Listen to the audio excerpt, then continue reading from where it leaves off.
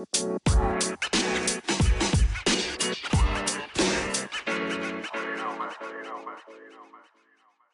everyone, I'm Marlo Thomas Calloway, Miss Mentor Me, the Career Coach. In today's video, we are going to discuss salary research. How do you properly find the legitimate information regarding marketable salaries? The very first source that I would like you to use will be BLS, the Bureau of Labor Statistics.gov. Follow that up with ONET Online, that is a .org, and also use CareerOneStop.org. Those three entities are in partnership with the Department of Labor, so you will be sure to have the legitimate information from compensation analysts. Those are very good experts in the field. I also would like you to use some other legitimate sources, such as Glassdoor.com, SalaryExpert.com, and Payscale.com. I highly recommend any one of those sources to give you good marketable rates when it comes to your salaries. Oh, but there are more resources that I would like you to consider, such as talking to industry experts, people that are already in the field, that have seen the highs and the lows of the salaries in your jobs that you're seeking out. And of course, they know what's currently going on in that field of choice.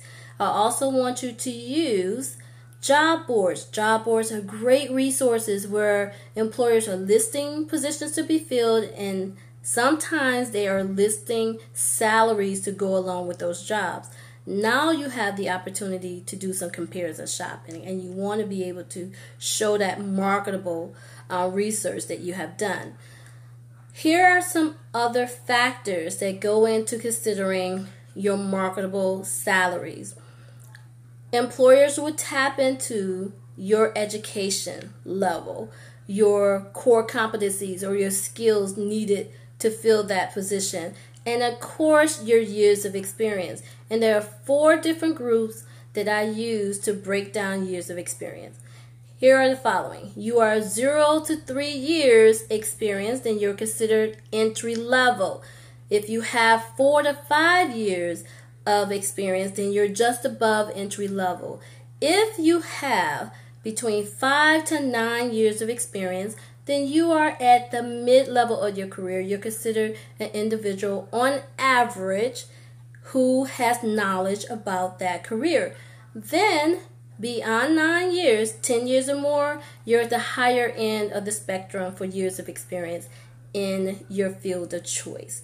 That is what I consider your 4 different groups for years of experience, and each one of those groups typically gets paid differently because of that factor. One of those factors anyway. I hope this has been some great useful information for you. Don't forget to click the link at the bottom of this job or this video so that you can get the additional details on how to do some firm research for your salaries. In the meantime, have a great day.